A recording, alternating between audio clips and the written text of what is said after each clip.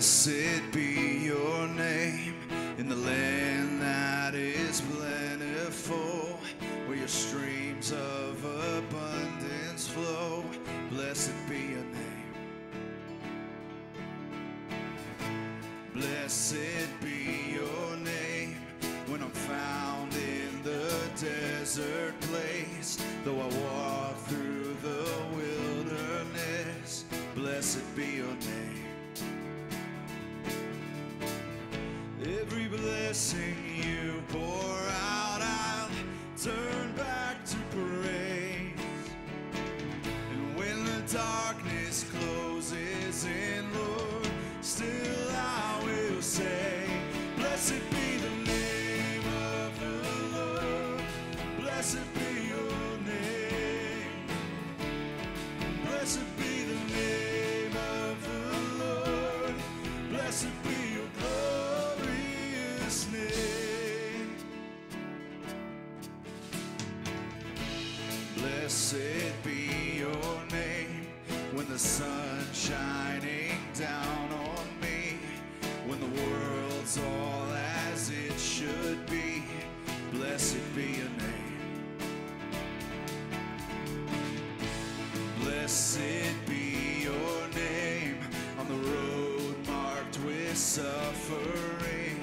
Though there's pain in the offering, blessed be your name. And every blessing you pour out, I'll turn back to praise. And when the darkness closes in, Lord, still I will say, blessed be the name of the Lord. Blessed be your name. Blessed be the name of the Lord. Blessed be your glorious name. Blessed be the name of the Lord. Blessed be your name. Blessed be the name of the Lord. Blessed be your glorious name. You give and take away. You give and take away. My heart will choose to say, Lord, blessed be your name. You give and take away. You give and take away. My heart will choose to say, Lord, blessed be your name. And every blessing you pour out, I'll turn back to praise. And when the darkness closes in, Lord, still I will say, blessed be the name of the Lord. Blessed be your name. Blessed be the name of the Lord. Blessed be your glorious name. Blessed be the name of the Lord. Blessed be your name. And blessed be the name of the Lord. Blessed be your glorious name. You may be seated.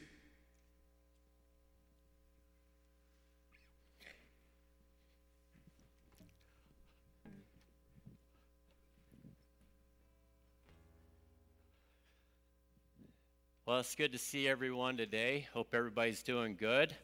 I know it's a weird moment that we're living in called the year 2020.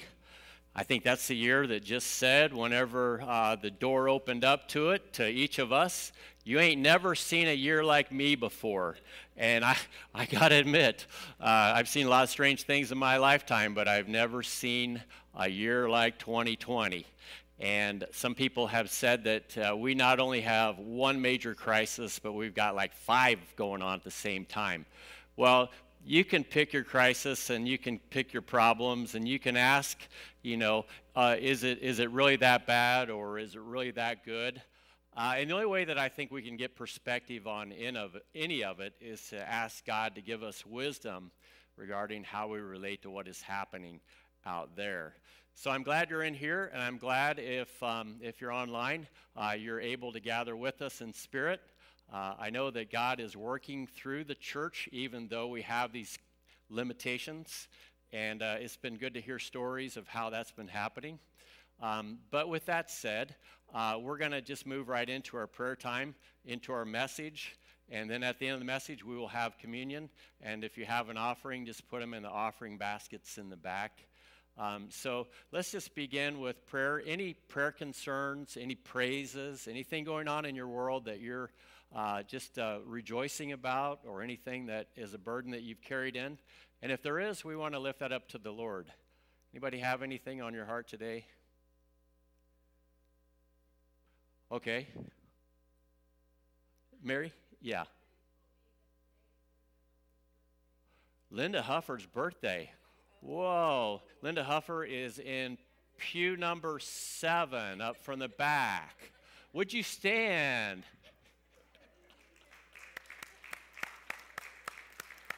All right. Okay, so happy birthday. Attila's not here today to lead us in singing happy birthday, and you certainly don't want me to lead, so you get off the hook today.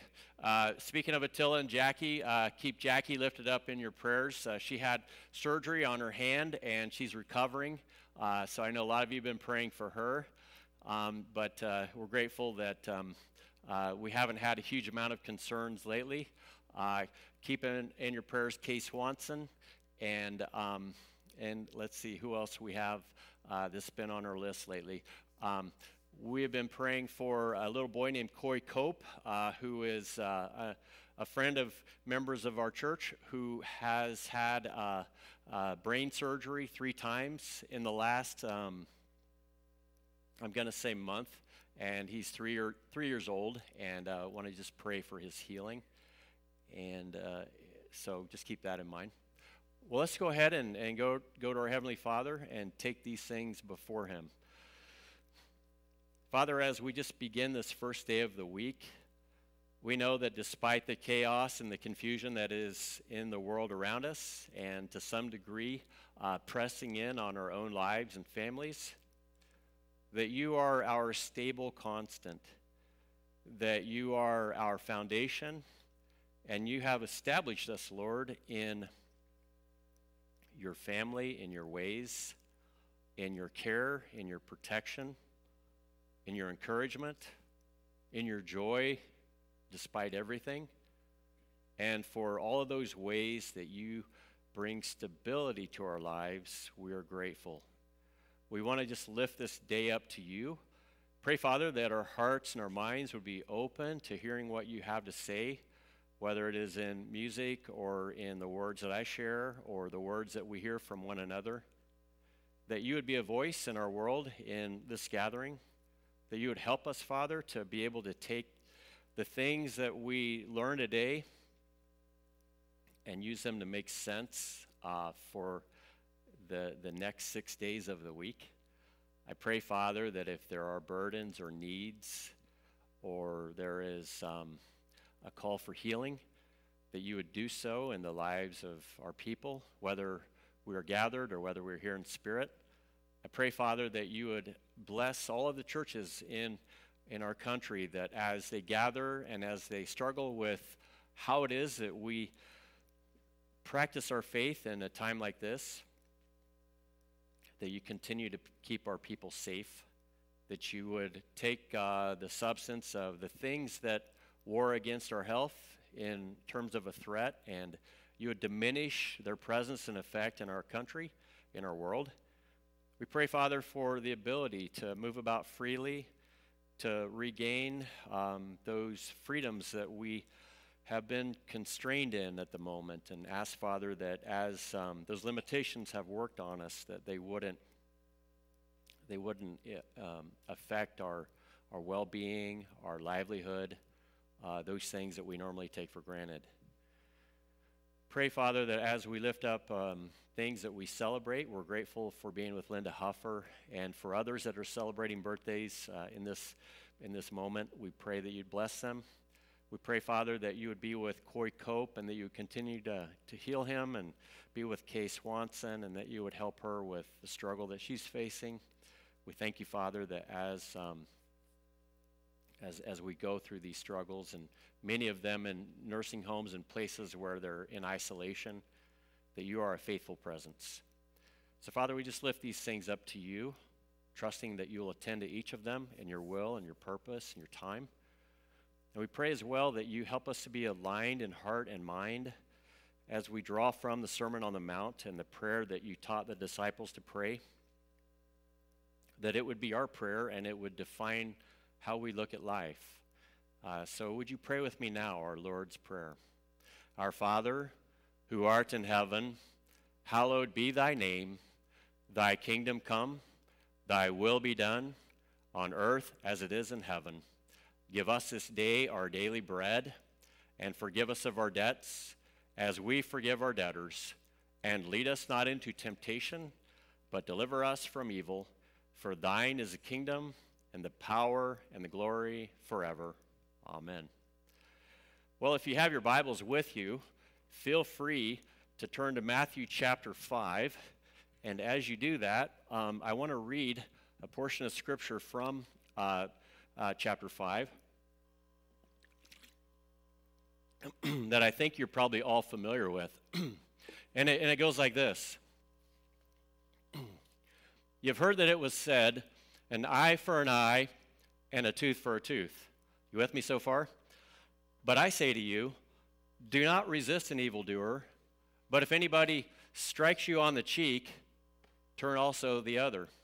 And if anyone wants to sue you and take your coat, give your cloak as well. And if anyone forces you to go 1 mile, go also the 2nd mile. Give to everyone who begs from you, and do not refuse anyone who wants to borrow from you. You have heard that it was said, you shall love your neighbor and hate your enemy. But I say to you, love your enemies and pray for those who persecute you, so that you may be children of your Father in heaven. For he makes his sun rise on the evil and on the good, and sends rain on the righteous and the unrighteous. For if you love those who love you, what reward do you have? Do not even tax collectors do the same? And if you greet only your brothers and sisters, what more are you doing for others? Do not even the Gentiles do the same? And then he adds, be perfect, therefore, as your heavenly Father is perfect. Now, how many of you have ever read those words and said, I'm not sure what to make of those? Because if somebody does something to me that's an act of violence, I certainly don't want to turn the other cheek. And if somebody tries to tell me what to do, I certainly don't want to do it if it's coercive and if it's demanding. And if somebody says, if there's somebody persecuting me, I can't treat them with the same spirit of love that I treat somebody in my own family. And so there's a lot about this that I think is very hard to kind of digest. And yet there's a longing inside of us, I think, for people and families and countries and races to get along. And I honestly believe that when Jesus wrote these words, he knew that longing. You know, when I lived in Illinois, we had a gentleman whose name was Richard Hatfield. No offense to anybody in the room named McCoy. But Richard Hatfield's presence in our church was kind of interesting because I had some time to spend with him, and I asked him one day, as we were traveling up to his family farm in central Illinois, I said, when did you guys start this farm? And he said, well, I'll tell you a story. My father, or my grandfather, and his father, or his brother, just got tired of fighting. And I said, well, what do you mean? He said, well, you've heard about the Hatfields and McCoys, haven't you? And I said, yeah. And he said, well, they were part of them. They were the Hatfield side from West Virginia, and they just got tired of the fact that everybody was always in turmoil. There was always drama, and there certainly was the threat of another person killing another person. And they said, we just didn't want that. And so they hopped on a train, you know, the kind that is going slowly by, and you grab on and you hang on. And he said they let go right around Rantoul, Illinois. And they said, we're going to make a life here.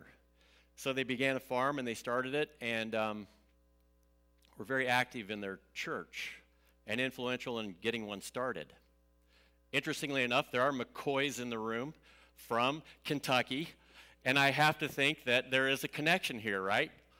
But wouldn't it be cool if you guys could meet my friend Richard Hatfield and know that the commonality that we have together isn't so much the last name that is obviously in conflict, but the real name that defines their family connection, and that is the name of Jesus.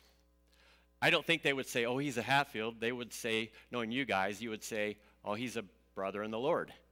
Now, how do you get to that place where you begin to redefine yourself so that your life is no longer centered on the conflicts, the animosities, the things that defined you on a human level that perhaps made life not what God intended it to be? I really think that's why Jesus came, was he saw a vision for what life could be, and he knew that we had, through his strength, the capacity to do it. But like anything, if you tell a story, everybody's got a side to the story, don't they?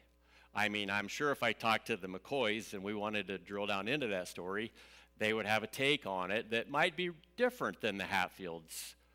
Or would you say they were all on the same page? My guess is it's kind of like whenever I was in 4th grade and there were 3 of us who decided after school that we would go for a ride downhill on a dumpster at the school that had wheels, that we thought that could be pretty fun. We'll just push it and we'll hop on and see where it goes. Well, we didn't anticipate it falling over and spewing papers all over the place, and as soon as that happened, the 3 of us just ran in 3 different directions. Not thinking that anybody would know what happened. The next day, we each got an individual call from the principal saying, over the intercom, Mrs. Bergner, could you send Leonard Moore down to the office? And I remember hearing that and thinking, oh my, we've been caught. And it was interesting because the principal interviewed all 3 of us separately. And by the time I gave my story, he said, your story is in conflict with their story. They said that you're the one who initiated this whole process. And I said, no, it wasn't me. It was so-and-so. And, well, you know how stories are. The first person who tells it is usually the one who frames it, right? You go with that story and you say, okay, we're just going to build on that. And then somebody comes in and says, no, it didn't happen that way. But we're so biased, aren't we, against how we first came to believe the story that we tend to skew that way. And as it turned out, I was the unfortunate one to have his story told third. And it seemed like the punishment on my end was more severe than theirs. And I was just in the wrong place at the wrong time, victim of circumstance. Probably, had I not tried to find a quicker route to getting where I was going by hopping on for the ride, none of that would have happened. Well, you can shape it any way you want to, but the ultimate thing is there is a way that every story should be told, and probably all of us tell a story in our own unique way because we all have our own agenda, our own bias. We all want to protect ourselves. Yet, when we hear it from God's point of view, he doesn't have to worry about protecting himself. He doesn't have to worry about getting in trouble or not getting in trouble. Matter of fact, God is totally secure in the truth. He is filled with truth. And the rest of us, we're still struggling. But here's the thing about telling a story. Where you begin to tell it makes all the difference in the world, doesn't it? Now, some people, when they tell the Bible story, they will say, you're a sinner, God sent his son, he paid the price, and if you believe in his son, you'll not die and go to hell, but you'll go to heaven. The end. And if you believe in that, you will no longer have to worry about punishment. You can tell the good news that way. But you know how I tell the good news? Obviously, that's a part of it. But with the framing story, it begins in a garden and it ends in a garden. Do you know that? Just look at the first 2 chapters of the Bible. Read the last 2 chapters of the Bible. And they basically say the same thing, only the last chapter is a lot more developed than the first. The last 2 are a lot more developed than the first 2 in this book we call the Bible. You with me? Now, that vision of the garden, I think, is something you need to wrap your mind and imagination around, because I don't know about you. I like the idea of my household working. And I like the idea of not having any more drama than I absolutely need. Now, the way I'm wired, I got into a lot of trouble whenever I was a kid. And it was just because I didn't have a clear sense of boundary. And I just like the adventure of doing things that sometimes I wasn't supposed to do. But you know why I'm in church? Is because I got tired of the drama that was on the backside of all of those misadventures. And I realized that I needed some more boundaries and order. But I also wanted to have relationships with other people that worked. You know, the kind that are filled with love and joy and peace and patience and kindness and goodness and faithfulness and gentleness and self-control. Well, all of those qualities in and of themselves, I don't have the capacity to create. But there is one who does. And I don't know if you can see the relief of him very well in this. Can you guys make out an image in that? Maybe the lighting isn't that good. But it's one person's way of saying, this is how I see Jesus. And the interesting thing, this is an artist, J.A. Stamp from Salem, Ohio, 1987. And all of those things that you see are words from the Sermon on the Mount. And they did it in such an artistic way that as they pressed in on the ink, it created a relief where there was an image that appeared at the end of the writing of all of those words. And the idea was, in the center of all of those words is a picture. And it's the picture of the Lord. And when we read the Sermon on the Mount, and we read verses like, an eye for an eye is not really the way to go, but rather turn the other cheek and let that Roman soldier order you around and carry his stuff. We're like, Jesus, what are you up to? Now, please just stay with me. He's trying to show us that if we live a certain way that honors God, we'll be blessed. And not only that, things as hard as it is to believe will begin to work out.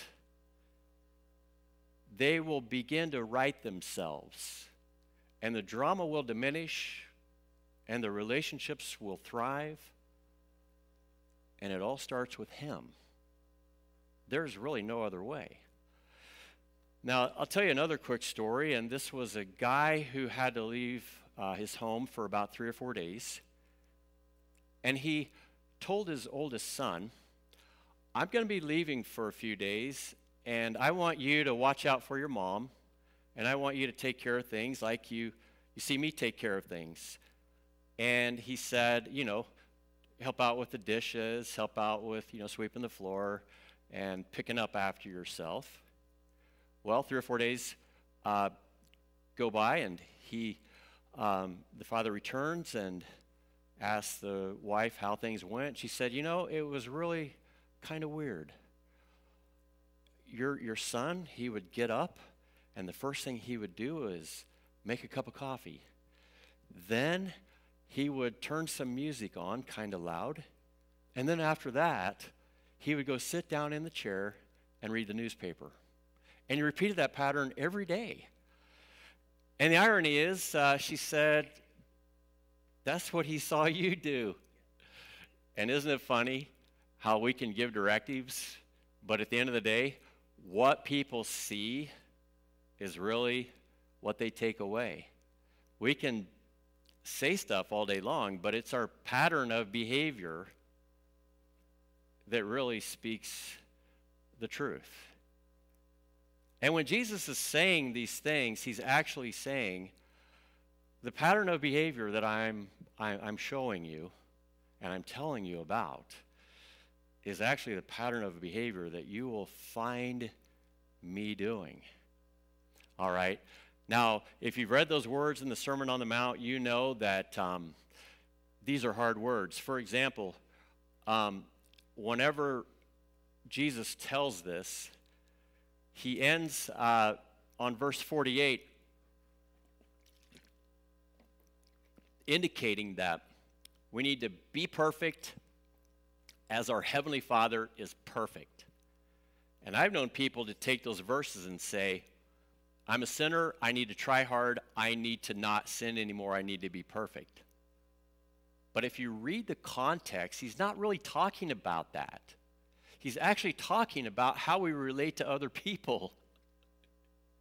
That's the context. How we relate to other people. And God, by design, relates to people perfectly.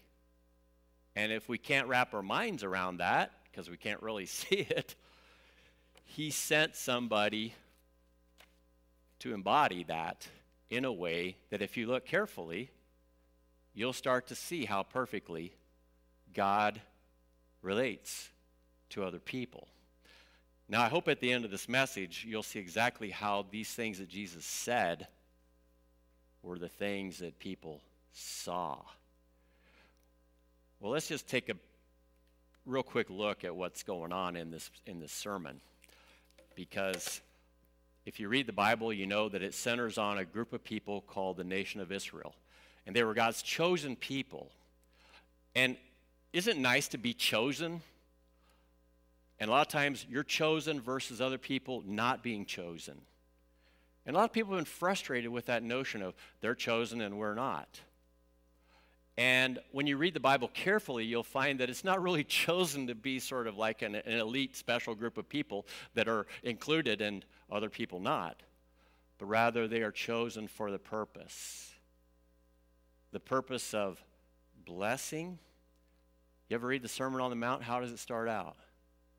With blessing. You ever read the story of the call of Abraham? How does it start out?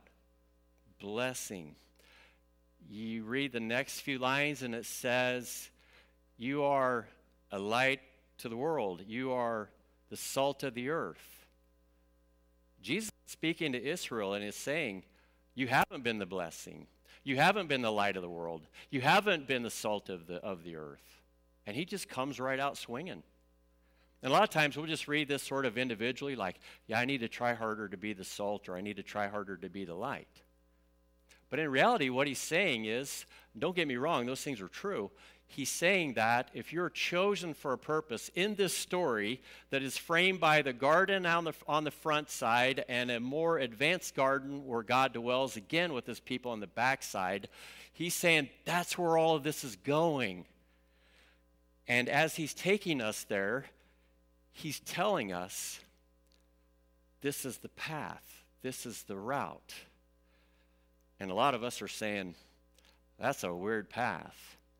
I mean, I get that the Bible says an eye for an eye and a tooth for a tooth. But why did it even say that in the Old Testament? Have you ever gotten mad at somebody? I mean, really mad at somebody that just offended you in a big way or just upset you in a big way? And you ever get tunnel vision where you're like, I'm just going to retaliate? And sometimes that just takes over in a form of anger, where the retaliation is actually much, much worse than the initial offense. AKA, I'm sorry guys, Hatfields and McCoys. It just escalates. And the eye for an eye was just a way of saying, limit your vengeance to just this. But that wasn't the goal. The goal was to take you to a place where you're no longer even going down that road. Because that's not really God's heart, even though it's ours. You with me so far? And as God is trying to show us through his son Jesus a new way, he recognizes something, that the people that were chosen, that were called, are now living in a moment that is not fun. They've had, they've had the Persians, the Babylonians, the Medes, they've had the Romans, they've had the Greeks, all oppressing them, bullying them, beating them up, and they were sick of it. And in the moment that Jesus is giving the sermon, Roman soldiers are just within eyeshot, and oftentimes they would just pick on him. They would harass him. And God's people are like, Lord, when? When are you going to restore things? When are you going to make things right? And God said, don't worry. It's going to happen. And it's going to start with my son, who embodies everything that is in my heart. And so you've heard it said, an eye for an eye and a tooth for a tooth. But I say that if somebody strikes you on the right cheek, turn the other also. And that could be a Roman soldier, or it could be a person who is higher up on the food chain. And the idea is they're superior, you're an inferior. When they strike you, they're not doing this, they're doing this in a humiliating way. And Jesus says, when they do that, turn the other cheek and say, go ahead and do that one as well while you're at it. And what he's doing is actually trying to create some confusion that disarms the people that are in that superior position, because now you're the one making the decision about what's going to happen. And it's a very equalizing thing. And what this is trying to illustrate isn't, I need to literally go do that, but it's sort of like this is an example of what God is up to, how he wants to disarm and diffuse all of that. Or imagine this, you're a Roman soldier and you say, Jewish peasant, I've got some pretty heavy baggage here, and I need you to carry it. And by Roman law, that Jewish peasant was obligated to carry it 1 mile. And so, under duress, completely against their own will, they had to carry it or suffer. And so they pick it up and they carry it. And as soon as they hit that mile marker, they could say, I'm dropping this on the ground. But what would happen if they said that to you and you said, you know what? I'm just going to carry this another mile for you, my friend. Would they expect that? Would they expect that, would their hostility continue to be stoked, or would it be disarming? And it's just another way of saying, I'm doing a different path here. And the idea was, again, to create some level of confusion in the mind of the people that were normally used to hostility and used to always being in conflict. And it's a hard road to go down unless you feel secure in your relationship with the Father. Unless you find your dignity not through what other people think of you, but rather what the Father thinks of you. You know, the Father, your child. He's your father, you're his son or daughter. That's your identity. That's your worth. And then there's another statement here about not only do you take a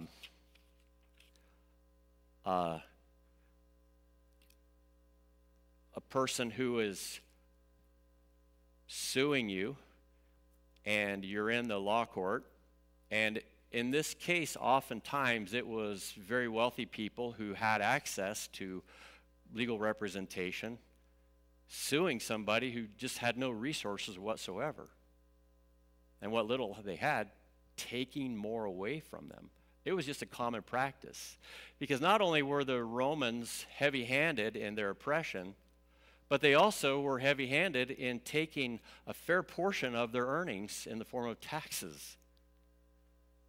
And so people worked very hard and received very little, except just the ability to live and eat and have basic needs met. And not only that, within the Jewish population themselves, there was a lot of animosity. There were people that were pure Jews, and there were people that were Samaritan Jewish people that were looked upon as inferior. And so you kind of had a racial issue happening. So you've got heavy-handedness of a military power. You have a group of people that seem to control a lot of the machinery, and a lot of people into you and just try to survive. And I think we all have to make that choice. And one reason why I believe God has you in church is because church helps you to cultivate that vision for life. Unless you like to live your life in a way that just says, I'm just going to keep my head low, and I hope I don't get any conflict with anybody, any drama, and I hope that the day ends well, in kind of a survivor mode. Would you want your children to live in a survivor mode all day long? Or would you rather see your children face each day with some level of confidence and security and a sense of purpose and vision, and then be able to take the energy from the day and not use it just to try to survive and get by, but rather use it to become who God has made you to become? And that's really what God is after for us. That's why the two gardens are so important. Because they tell us what we were designed for, and a whole lot of train wreck in the middle, and then a whole lot of trying to put the trains back on the track towards the end, and then eventually the whole thing being reset in the way that it's supposed to be. And so when I preach, I know that I have a sin problem, and I know you do too. And I know I have a relationship problem with the people around me, and I know you do too. And I know all of those things get in the way of that vision that God has for us. So every day I wake up and I say, Lord, help me to live out the vision for your kingdom. I don't say that just because I'm a pastor. I say it because I believe it. And God has sort of slowly woken me up to the fact that it's a thing. And as Jesus is saying this, he knows that people are listening and they're saying, that's weird. That's not like what we're used to seeing or thinking. And can you imagine going to court, for example, and he says, if they ask you for your cloak, give them your tunic too. Well, I don't wear a cloak or a tunic, but it would be the equivalent of this. There, they only had two pieces of clothing, okay? So, you had your cloak over the top, and then you had your tunic, and that was it. No BVDs, no Fruit of the Loom, nothing. That's it. And as you're in the courtroom, and the only possession that you have that's of any value is your cloak, and you're called to give it, Jesus said, you know what? If they're going to humiliate you, go ahead and take your tunic off in the courtroom. And I don't recommend this, by the way, at the municipal court in Columbiana, but go ahead and take your tunic off and give it to them too, and stand bare naked in front of everybody, just to underscore the humiliation that you've just gone through. That's pretty bold stuff, isn't it? And no, it's not a mandate for streaking. It is totally confined to the substance of that moment. And Jesus is telling these things so that the people that hear them begin to wake up. And the light bulb begins to sort of turn on. But Jesus knows he's got his work cut out for him. And the light bulb is not going to turn on. And in time, what we find is through these little sketches, people look backwards and they said, the things that we heard in that sermon 3 years ago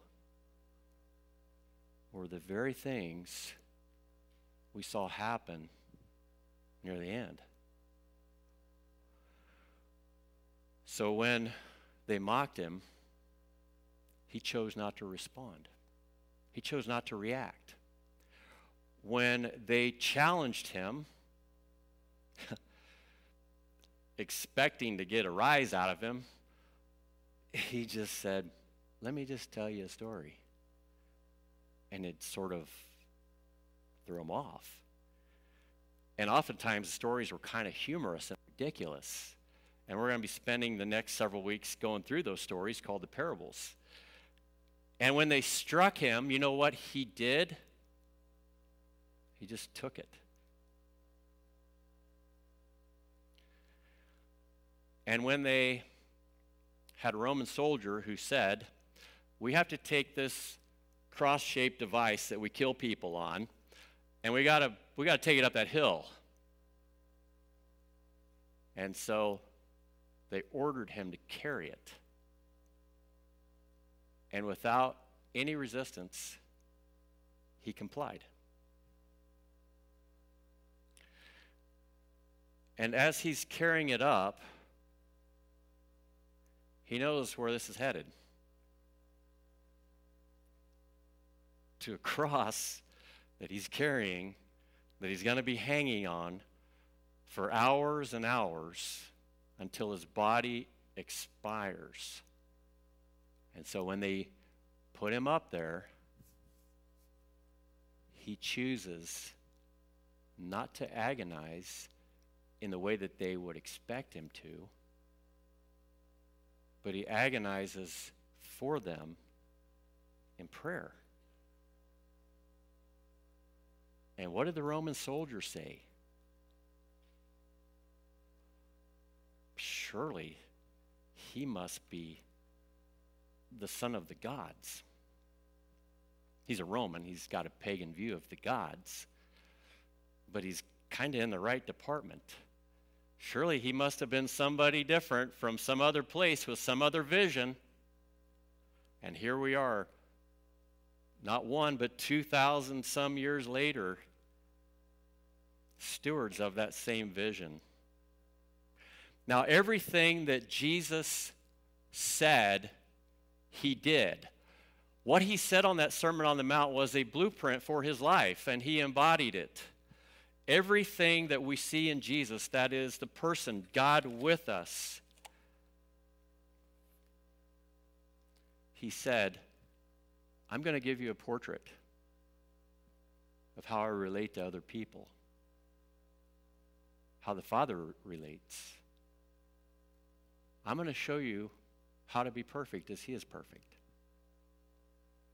Now, I think it's impossible for us to say, yeah, I'm going to be perfect. I'm not going to sin. I remember getting baptized and thinking, okay, now that I'm baptized, I'm done sinning. Over. Finished. Don't need that stuff in my life anymore. But we live in a pretty messed up place that constantly triggers messed up impulses that he, over time, helps us to overcome. We're imitators by nature. And the best imitation that we could ever do is to just simply begin imitating our Savior. So when Jesus said, be perfect as my heavenly Father is perfect, essentially what he's saying is,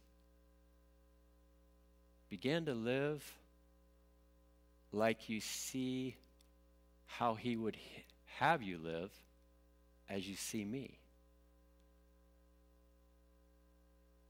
Have you ever heard the passage of Scripture saying, I can do all things through Christ Jesus who strengthens me? Now I have to tell you something that I've learned about conflict, because I like a good fight like anybody else, but I'm not doing that anymore. Plus, I probably lost more than I won. But I do know this. Conflict is actually a pathway to a better place. Sometimes when conflict happens and people are paying attention, God says, I'm actually going to work through this. And I'm going to restore what is creating the conflict if you're paying attention. I'm going to heal that impulse to always be in conflict if you begin to embrace my presence in your life. I'm going to help you become a better person through this experience. It's frustrating for me as a Christian when we have conflicts in the church and then people say, I'm out. I got to tell you, look, I've done that too. I don't like conflict any more than anybody else. But there's nothing more gratifying than to see people have the humility before the cross of Jesus to say, let's put him first in this conflict, and let's begin to work backwards through it, so that the ideal of Jesus' healing and restoration and reconciliation can become a reality that brings glory to the Father. I got to think that's pretty powerful stuff. Jesus is up to something. He's a bigger genius than we give him credit for sometimes when he says that. We're like, yeah, Jesus, that works in theory, but not in reality. But the reality is, you begin to put Jesus first, and then things start to happen in ways that you never thought could. Well, there's so much good news that I've shared today. I hope you've been able to take in at least whatever God is speaking to you in the moment regarding how it fits. And I hope that if he hasn't been the starting place for framing your life, that maybe today is a good day to say, yeah, I need to think about that. Or I need to actually invite him in. And we want to help you with that however we can. So I'm just going to close with prayer, and then Brian is going to, we're going to go to communion real quick, and then we'll close out. Would you bow with me? Father, it's so good to know that you're going somewhere with our lives, with our world, with the brokenness, with the mess, that you're in the business of calling us out and then calling us for something greater, a larger vision for life. And Father, we know that begins with our will, with our stubbornness. Lord, we each have our own Hatfields and McCoy battle going on inside our heads. We thank you, Father, that even in that story there was healing and reconciliation and a better vision for things ahead. And Father, I just pray for each person here, people online, that healing and that new vision for life, that restoration and that reconciliation that has to occur in order for us to be with you forever would begin to happen in each of our lives, however they need to happen. And I thank you, Father. I pray that you bless this series as we've tried to look at how walls are broken down by your Son, and that we pay attention to the Sermon on the Mount in a new way so that we could capture your heart. Just bless everyone here and everyone online as you speak to us and as we listen to what you have to say. In Jesus' name, amen.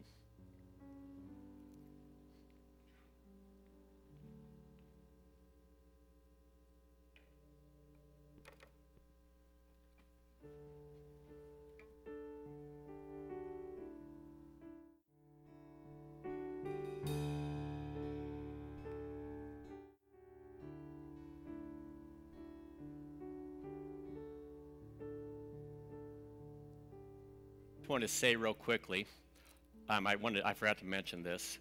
We have these individualized communion cups for reasons that are obvious. They're available out back. If you didn't get one, we'll try to get you one. There's a trick to doing these. And basically, you just pull the whole thing open. Try not to spill it. Sorry if it's challenging, but it's the best that human technology can do at this stage on the timeline. And so here we are. Peel that off like that. And then you can just sort of peel this clear wrapping off like that.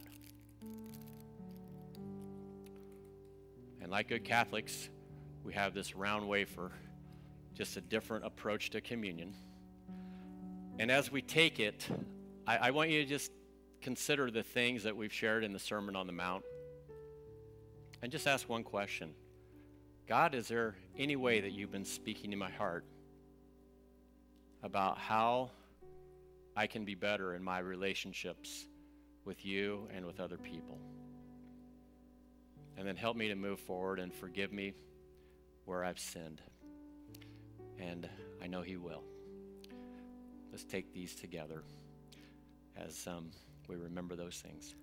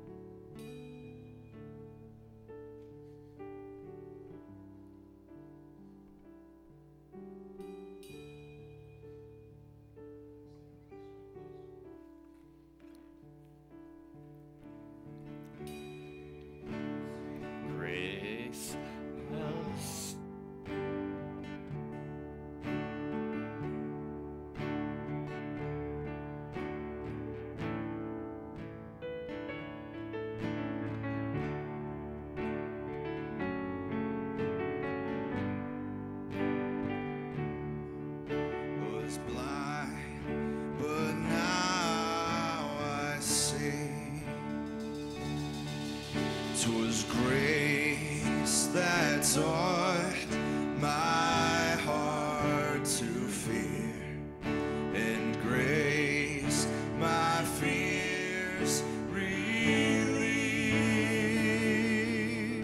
How precious did that grace appear the hour I first believed. Chains are gone, I've been set free. My God, my Savior has ransomed me. And like a flood, his mercy reigns, unending love, amazing grace.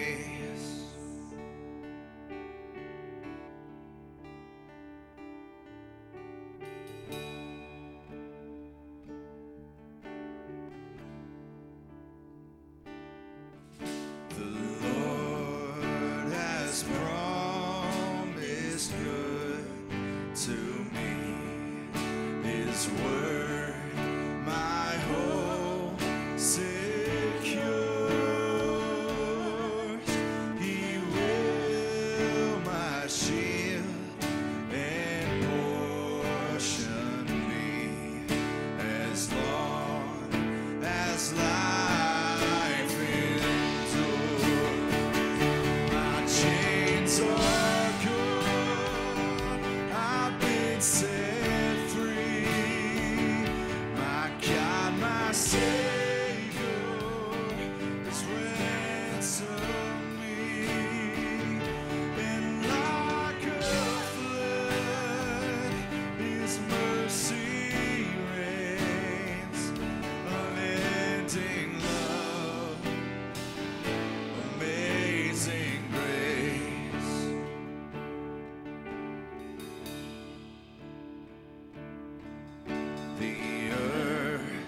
shall soon dissolve like snow.